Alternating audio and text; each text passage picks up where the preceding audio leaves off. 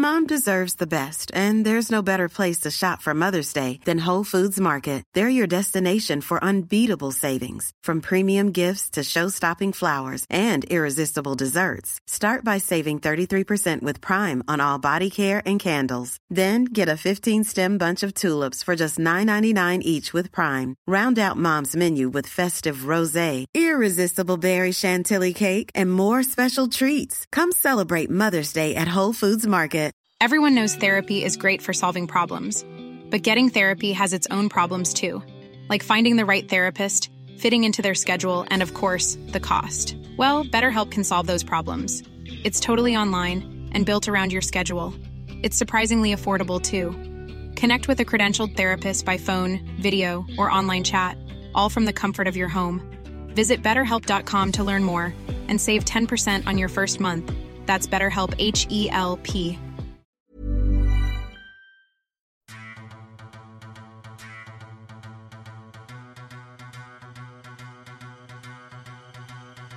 Hello and welcome to the 442 podcast. I'm James Brown, Editor-in-Chief, and joining me to dissect and discuss all the news that's worth publishing are two of our great features writers, Andy Mitten and Sam Pilger. Hi, guys. Hi. Hi. You know, Andy, each podcast that we do, we're going to just be looking at the biggest features in our latest edition and talking about football in general. This is the first ever 442 podcast, so God knows how it will go and where we'll go. I'm a Leeds United fan. These two are both Manchester United fans, so I feel a little bit, well, it's probably fairly balanced, really. So the first issue that I've edited has got Ole Gunnar Solskjaer on, which Andy's written, and you've written a brilliant piece, and obviously got quite a lot of stick from Leeds fans saying, why have you put him on? And I was just arguing that even if you don't like Man United, it's, you know, a really strong, in-depth piece. Can you just tell us a little bit? First of all, tell us a bit about Fergie, because I think as a non-Man United fan, that was the most fascinating, that you've spoken to about 4 or 5, 6, 7 different sources. Somebody reveals that Sir Alex meets with Ole every week. Yeah, he's not controlling Ole like a puppet. Like, no, I've read a couple of times. He's in the background and he's always available, but it's very informal. It might be Ole after a game going into the main stand and going into Sir Alex's suite and saying hello to him. And Sir Alex will be with his family and they'll have a chat. And as Ole said, why wouldn't I go to this man who can dispense so much advice, who knows his club better than anybody? And the previous managers didn't always do it. They were certainly respectful, but Van Gaal said, I don't want the ghost of Ferguson hanging over me.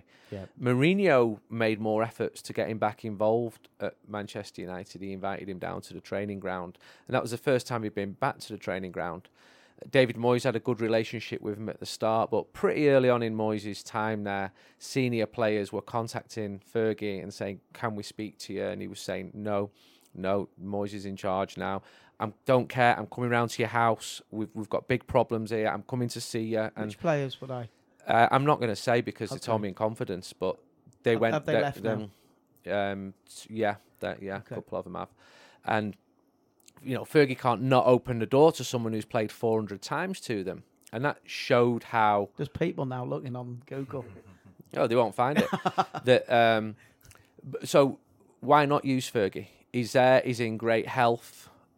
But Ole is very much his own man. He learned a lot under Sir Alex, and he's got good coaches around him, and he sees it as a team effort. I mean, I started the piece by saying when he got awarded the Manager of the Month for January, it was put to him, you've won it. He said, no, I've not. Our team have won it. And the Premier League wanted pictures of Ole with the trophy, which isn't unreasonable. And he said, no, I want pictures of my whole coaching team here. So he sees it as a team effort. But since he's signed the contract permanently, United are quite keen for it to be known that he's the man. He's the manager. He's the one who has to take responsibility. The buck stops with him. And he can have all these people around him guiding him and be good foils to him. Mike Phelan, for example, can push back against the commercial demands of the club.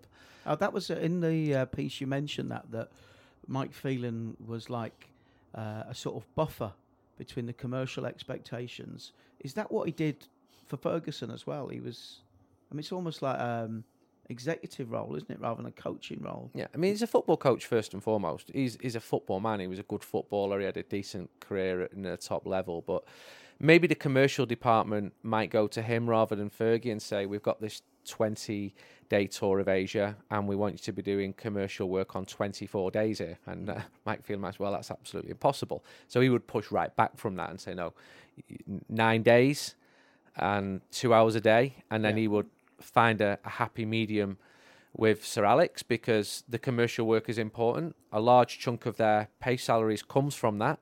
Yeah. So United have been very successful in attracting sponsors around the world, and they have to go and glad hand with these sponsors. They can send ambassadors all they like, but if sponsors are paying tens of millions of pounds, they want to speak to the main people. It seems pretty smart the way he's assembled people who were available. So, bringing Michael Carrick very close to the centre of the management team, bringing Phelan back, I guess, from, I don't know what he was doing. He'd had an unsuccessful spell at Hull. And using people like, obviously, Alex Ferguson, who was his mentor as a manager and player. Is that something that was sort of unexpected of him? I don't think anyone expected Ole Gunnar to get the job. When people were writing at the start of this season, as things got worse and worse under Mourinho, the names coming forward were Zidane, Pochettino, and Pochettino, I understood, was willing to join Manchester United this summer. He wasn't going to walk out on Tottenham pre-season. Of course, he'll never say that now. And you have flavours of the month, and fans start getting swayed by flavours of the month. I remember it was Sven-Göran Eriksson when Sir Alex was going to step down before changing his mind. But Ole's right to make and bring these people involved, because between him, Mike Phelan and Michael Carrick, there's over 45 years of experience in the club there, and these things are important. But Ole's not been at the club for a while. He's gone back in. He asks questions every day. Why are we doing this? Why don't we do this anymore? Why are we doing it that way? And staff were pretty stunned, because he only came in as a caretaker manager for 5 months, and yet he acted right from the start like somebody who wanted to be there for much longer. I just think it's common sense to get people who know the club well, who the players like, who the players trust, because a lot of that was lost when Sir Alex stepped down, and David Moyes brought his own people in. I think that was a mistake, wasn't it? That he didn't. Well, it happens in football. It was, but every manager brings their own players in, and you can argue it rightly and wrongly. They say in the great books, or the big thought on power is never follow the most powerful person. So, also, Moyes, I think, was a romantic choice by Ferguson. Sam, are you happy the way it's worked out? It's taken 3 managers to get someone that the fans, you get a sense, will be behind for quite a long time. Well, I think they'll be behind for a while, but obviously it's all about results. And with the morning after the Wolves game, he surprised me. Solskjaer has surprised me. I didn't expect him to make such a good start. I suppose we'll really see now how good he is, because he's had that little blip and they've lost a few games. So now we'll see if he can pull it out, finish in the top 4 and do well against Barcelona. But I can't pretend, and the Twitterers' record is there, that I thought it was an absurd decision. I was absolutely shocked. His appointment. His appointment. Yeah, and I've been proven wrong so far. But what I wonder is, I understand why there wasn't a natural, why Ferguson had to step away. I understood that. So Moyes, it's his appointment. He wants him to do well on his own 2 feet. And then Van Gaal and Mourinho, even though they haven't had the length of success of Ferguson, but they are of the same stature in terms of the sort of footballing levels have achieved. So he wouldn't want to get involved there. But do you think, you might know this, Andy, do you think the board, after Mourinho didn't work, just turned to Ferguson and said, what do we do? They got him back involved, and they didn't use him enough post. At the board level. Yeah, they didn't use him enough. He sat on a board, the football board, rather than the company board. And that board basically had no power at all. And you should be using the brains of Sir Alex Ferguson, and they're doing that more now. With David Moyes, from his perspective, you can't say no when Man United offer you the job. It just didn't work out. Didn't he just tell him he had the job? Yeah, I read that he went round to his house and said, "You're the new manager at Man United." Yeah, he did. I think the thing with Moyes was that I think Ferguson probably didn't realise how good he was. I think he thought he'd built this club. Everything was ticking over. The players were there. United just won the title by 12, 13 points. I don't think he realised how good he was, that you couldn't just get a manager who was used to finishing 7th and 8th in the Premier League. And I think there was a bit of romanticism to it. The Glaswegian, the Scottish, it's from the same, the Shankly. He saw himself in him. Yeah, he saw himself in him, and he thought he's earned this with 10 years at Everton. He's earned this, and he'll take it on. And the players are there, and I've built this. And you took Ferguson. I think, Ferguson's got an ego. Of course he has, after all he's achieved. But I don't think he realised quite how good he was. You couldn't just hand it to a top 8 Premier League manager and continue, as was proved. Okay, just very quickly to wrap this up on Manchester United. Is Andy going to sustain the upbeat success he's had at the start of through his temporary managership, now that he's the full-time manager? It's going to be hard. The competition's much tougher than it was when for most of the time that Fergie was there. Manchester City have got an exceptional team. Chelsea have got money. Tottenham are very good as well. This is the best Liverpool team for a long time. And they've all got money. These rivals don't need to sell the best players. Manchester United used to go to Tottenham and buy Berbatov or Carrick. They don't need to sell them anymore. Leicester City didn't need to sell Harry Maguire to Manchester United because they don't need the money. Ole needs support. He'll get money, but as has been shown among the wasteful signings Man United have made, you need more than that. You need good recruitment. You need a stronger structure. I think he's got a really difficult job. I like him. I think it's been brilliant since he's taken over. But I think he's got a very difficult job. In your piece, which is the cover story of the latest 442, you quote Gary Neville saying that Manchester United desperately needed a proper director of football. Is that his application? Do you think Gary Neville would be good in that role? I think he'd be very good in that role, but he wouldn't take that role. Are you sure? Yeah, I'm sure. Just because he likes doing the media work? He doesn't need the money. He's his own boss. He's got his own freedom, and he wouldn't take the role. And it's a shame. I'm surprised at that, because I thought, with the respect he has of the fans, with his knowledge of the media, having had an unsuccessful but probably very educational spell as a manager, he would, and also as a businessman, he's got his property business, that he would suit it perfectly. Yeah, he would. Are you sure he doesn't want it? Yeah. I think that's bonkers. But Sam, who do you think that would be good for that role?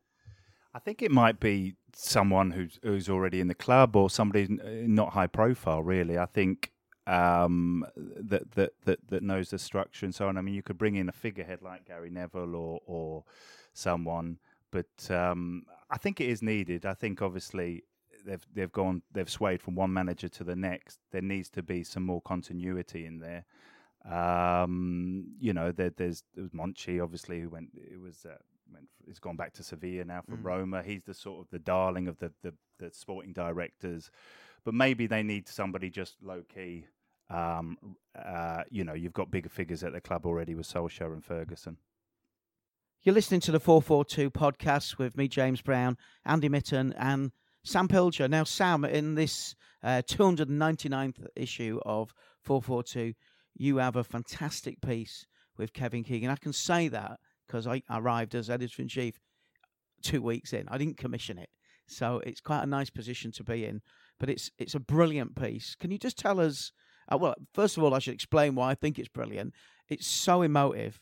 We were talking about Alex Ferguson there, and he's very open about what was perceived to be an emotional explosion or a semi-breakdown or whatever you want to call that soundbite that he came out with at Ellen Road many years ago.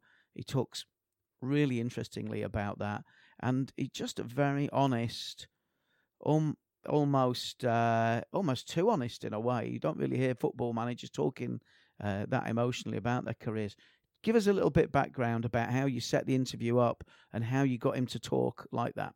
Well, it was a few months ago when he was promoting his autobiography, and rather than just a broad sweep of his career, we thought, what can we focus on and really, go in depth on. The Newcastle years, the first Newcastle years, when he arrived back in 1992 and until January '97, with the centerpiece, obviously the 95-96 season when they were there.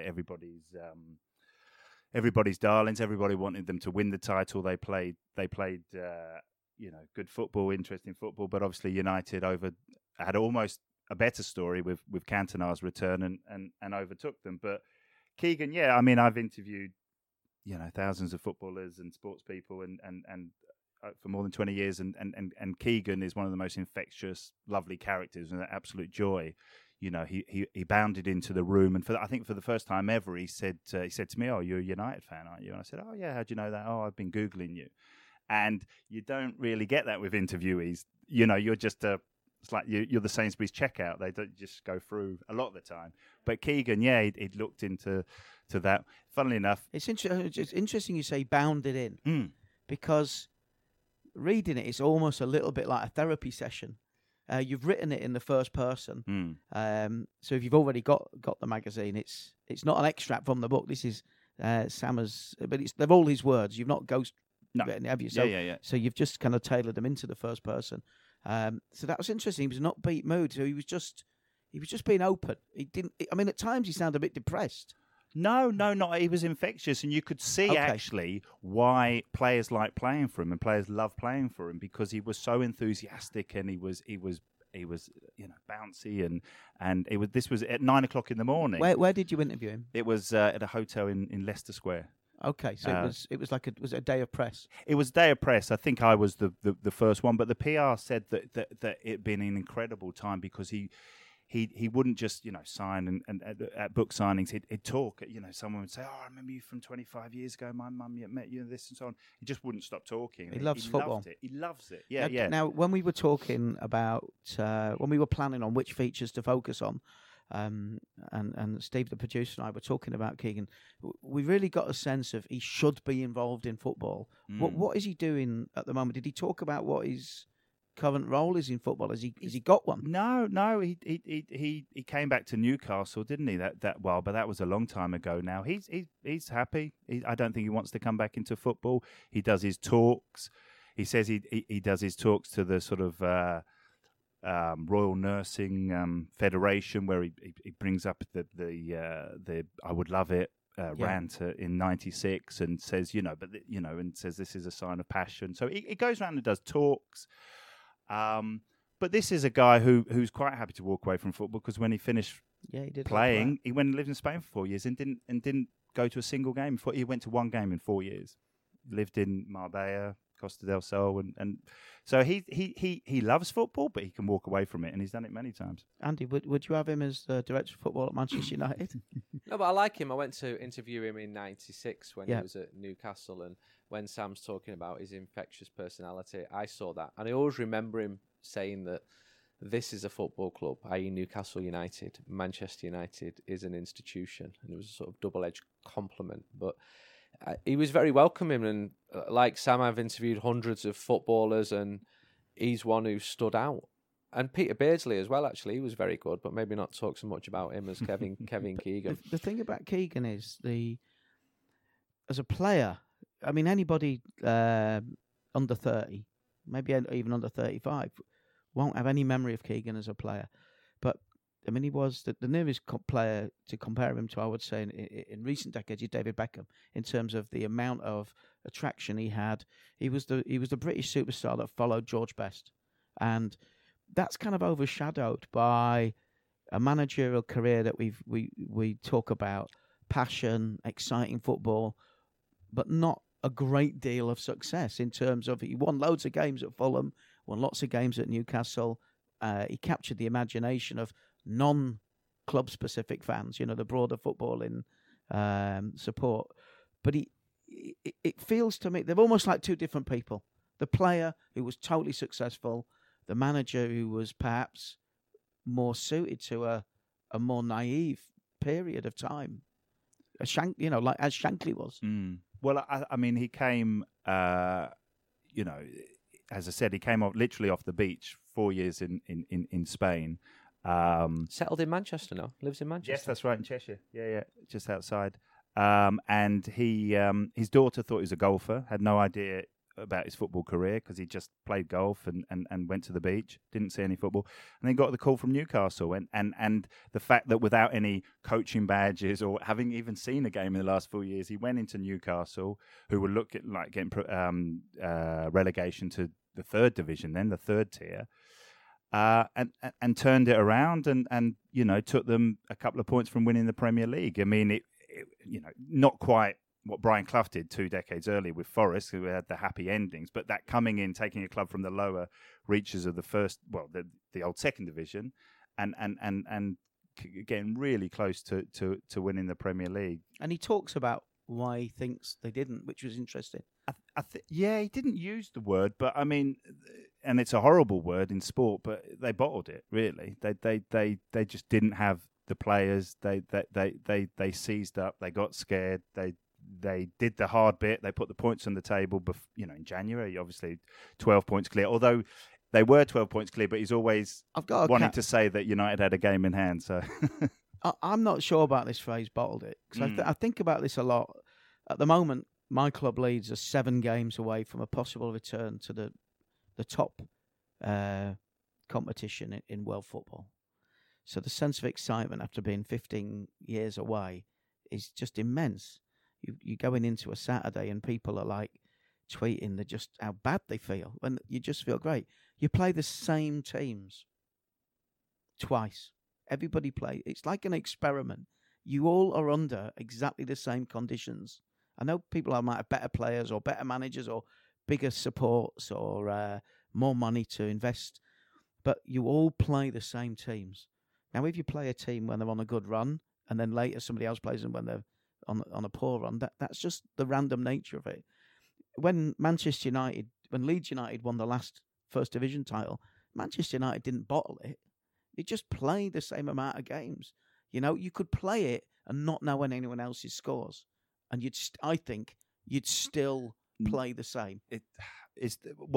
I'm not sure. I think it's the pressure. It's what on the line. I mean, you can play good football in September and October.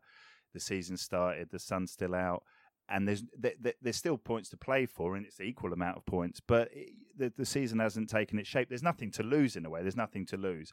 When you come to March and April, Fergie famously called it squeaky bum time.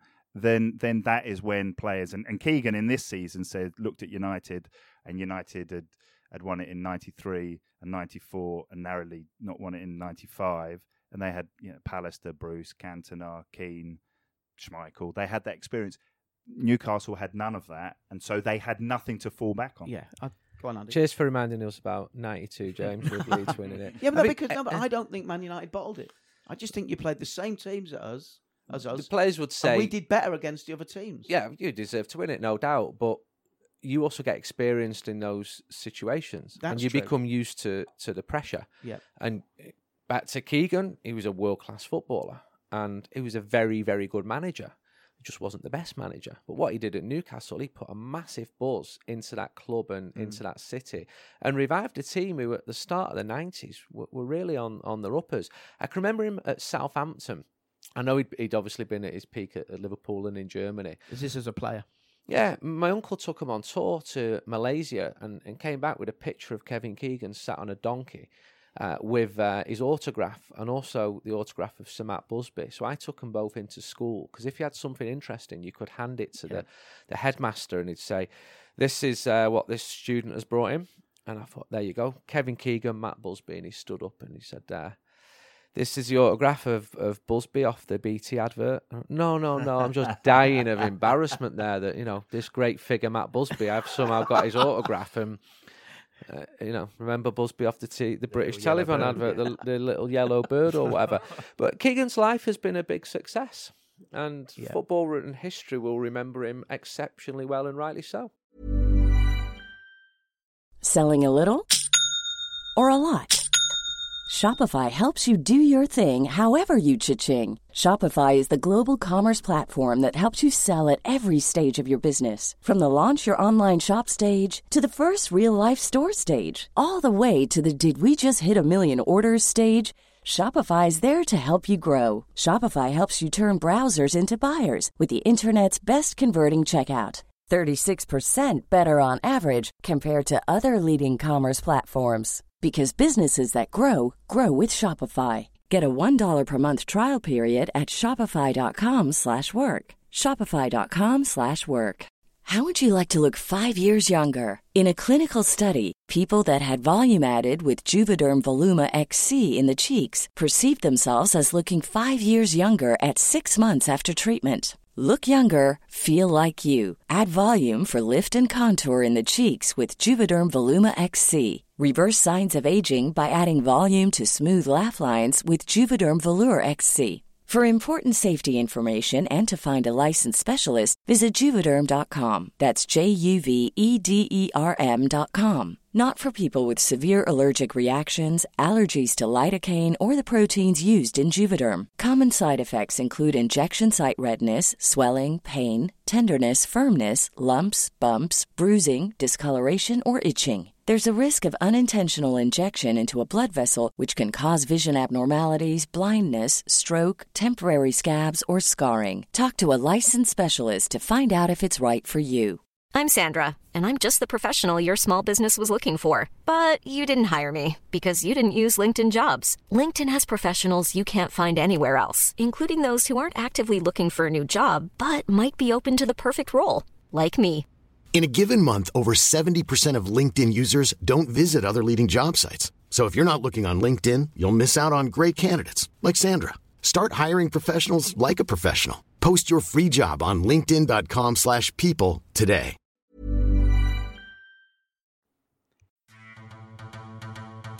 You're listening to the 442 podcast. Don't forget to subscribe through iTunes and Spotify.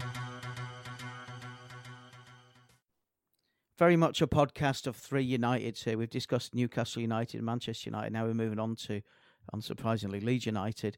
Andy, you've spent a lot of time covering Spanish football, and I know that you were friends or you associates with the talismanic player that we have at Leeds at the moment.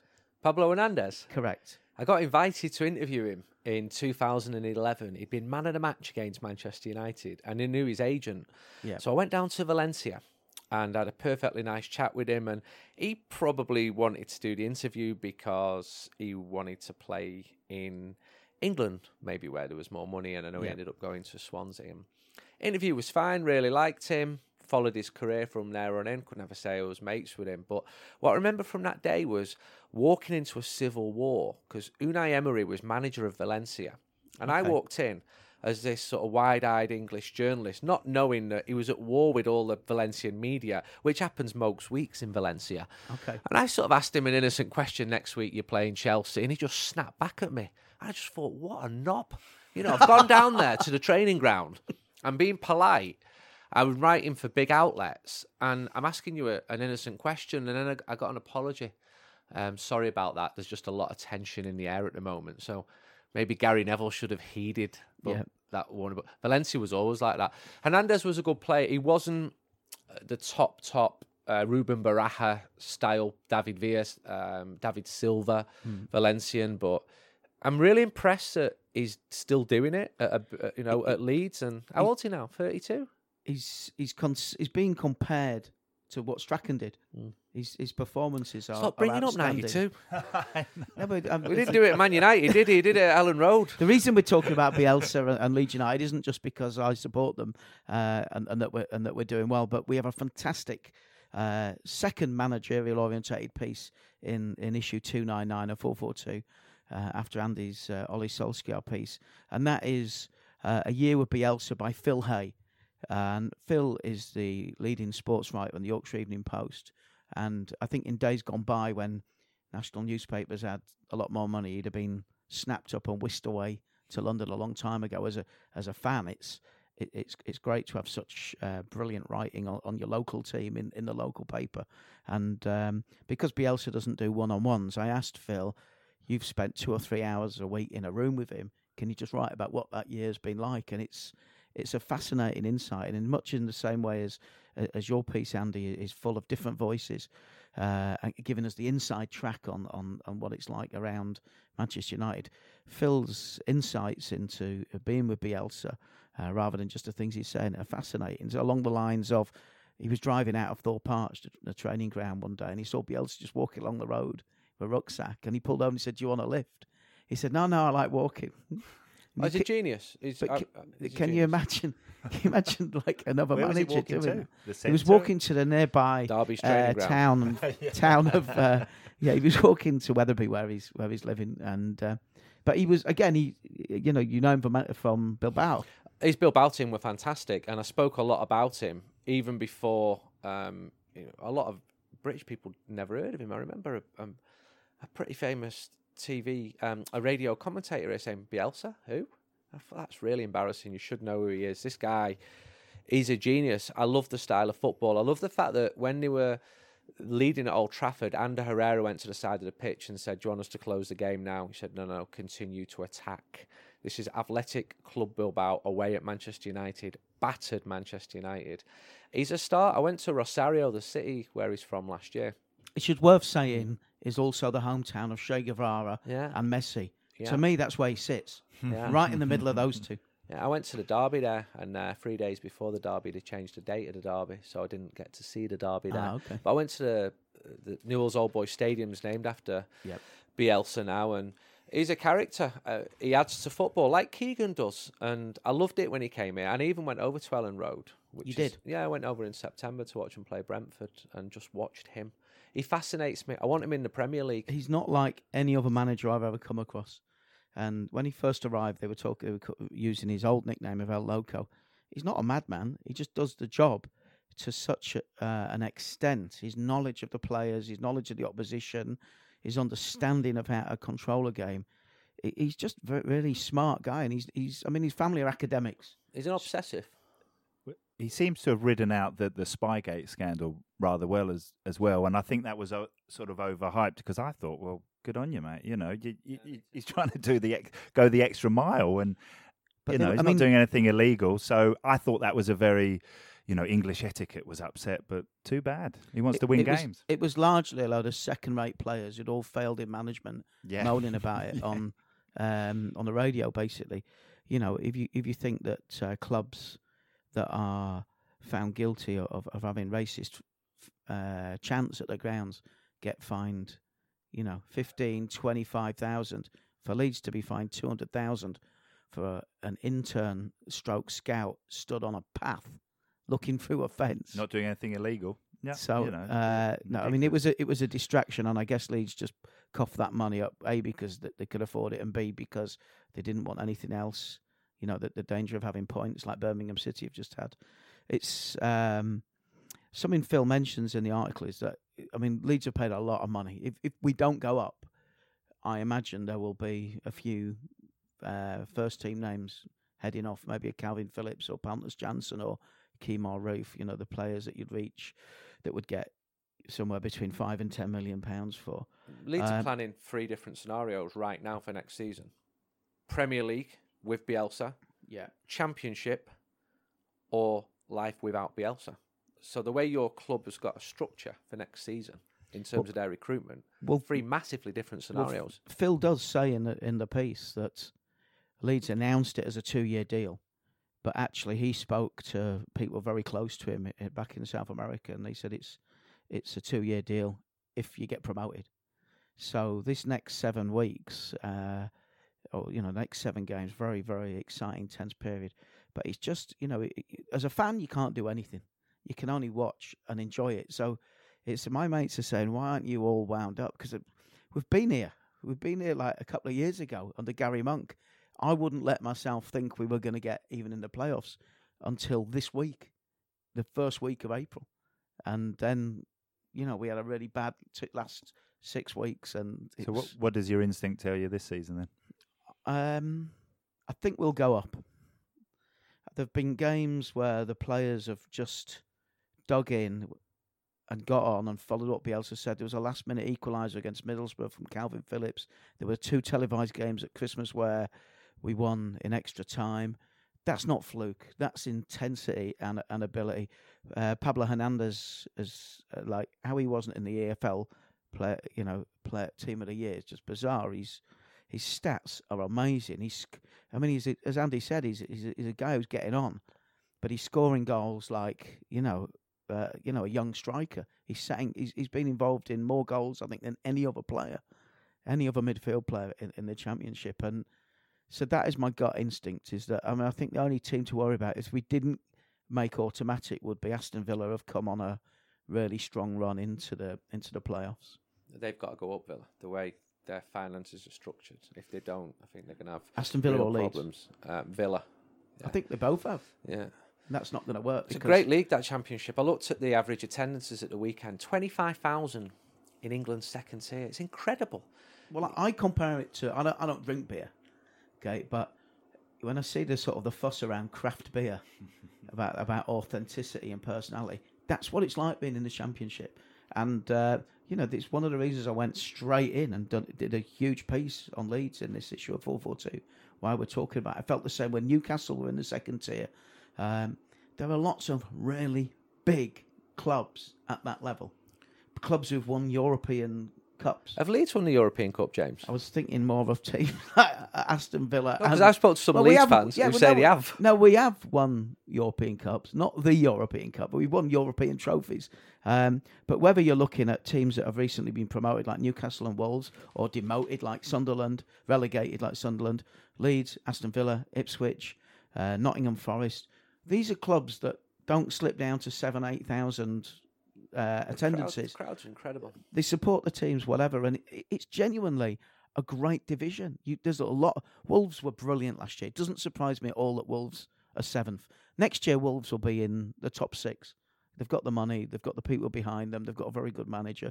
And I actually think if we came up, that Bielsa, if he sticks around, Leeds will do well because of the quality of football we play.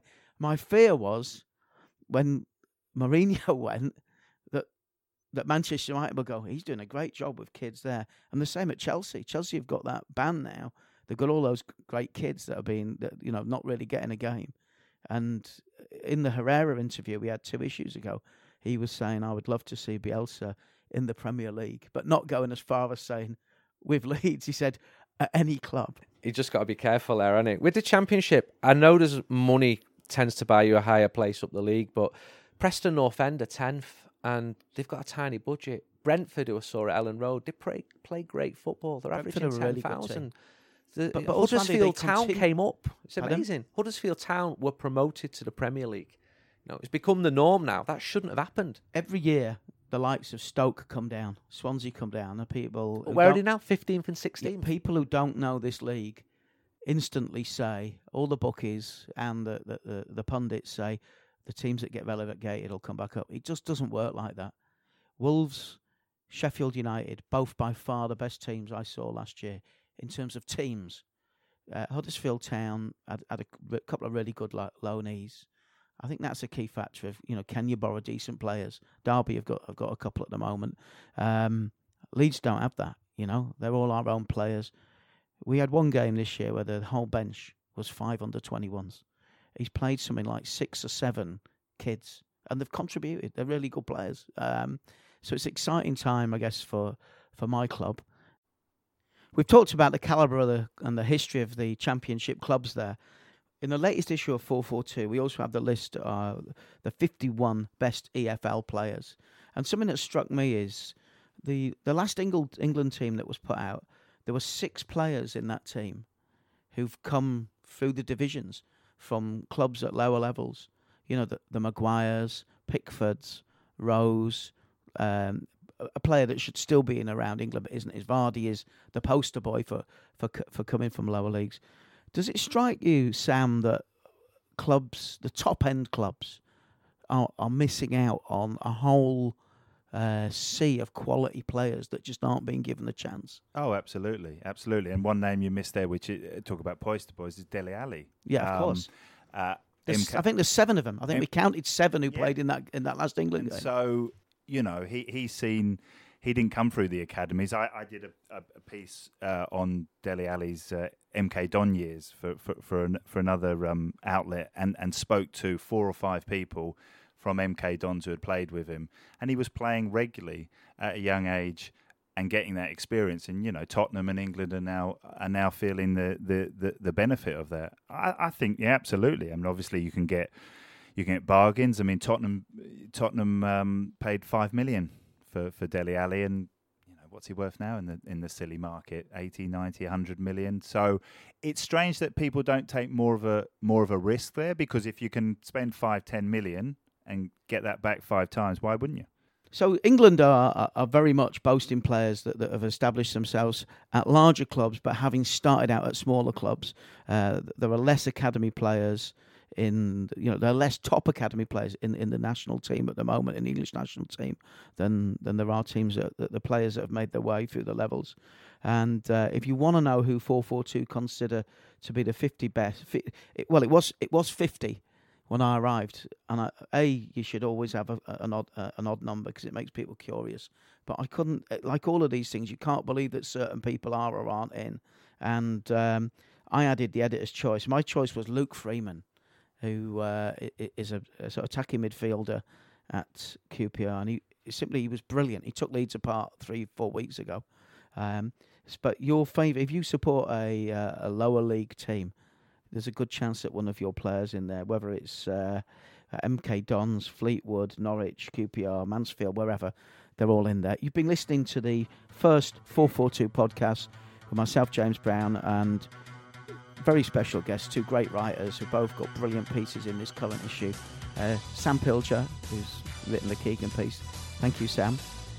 And Andy Mitten, our editor-at-large, who's written a fantastic cover story with Ole Gunnar Solskjaer. Thank you, Andy. Thanks. Thank you.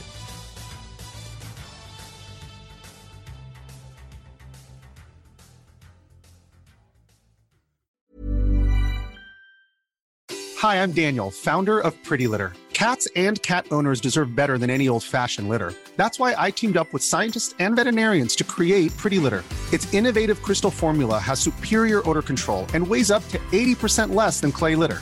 Pretty Litter even monitors health by changing colors to help detect early signs of potential illness. It's the world's smartest kitty litter. Go to prettylitter.com and use code ACAST for 20% off your first order and a free cat toy. Terms and conditions apply. See site for details. Hey, it's Paige DeSorbo from Giggly Squad. High quality fashion without the price tag. Say hello to Quince. I'm snagging high-end essentials like cozy cashmere sweaters, sleek leather jackets, fine jewelry, and so much more. With Quince being 50 to 80% less than similar brands. And they partner with factories that prioritize safe, ethical, and responsible manufacturing. I love that. Luxury quality within reach. Go to quince.com/style to get free shipping and 365-day returns on your next order. Quince.com/style. Imagine the softest sheets you've ever felt. Now imagine them getting even softer over time. That's what you'll feel with Boll & Branch's organic cotton sheets. In a recent customer survey, 96% replied that Boll & Branch sheets get softer with every wash. Start getting your best night's sleep in these sheets that get softer and softer for years to come. Try their sheets with a 30-night guarantee. Plus, get 15% off your first order at bollandbranch.com. Code BUTTERY. Exclusions apply. See site for details.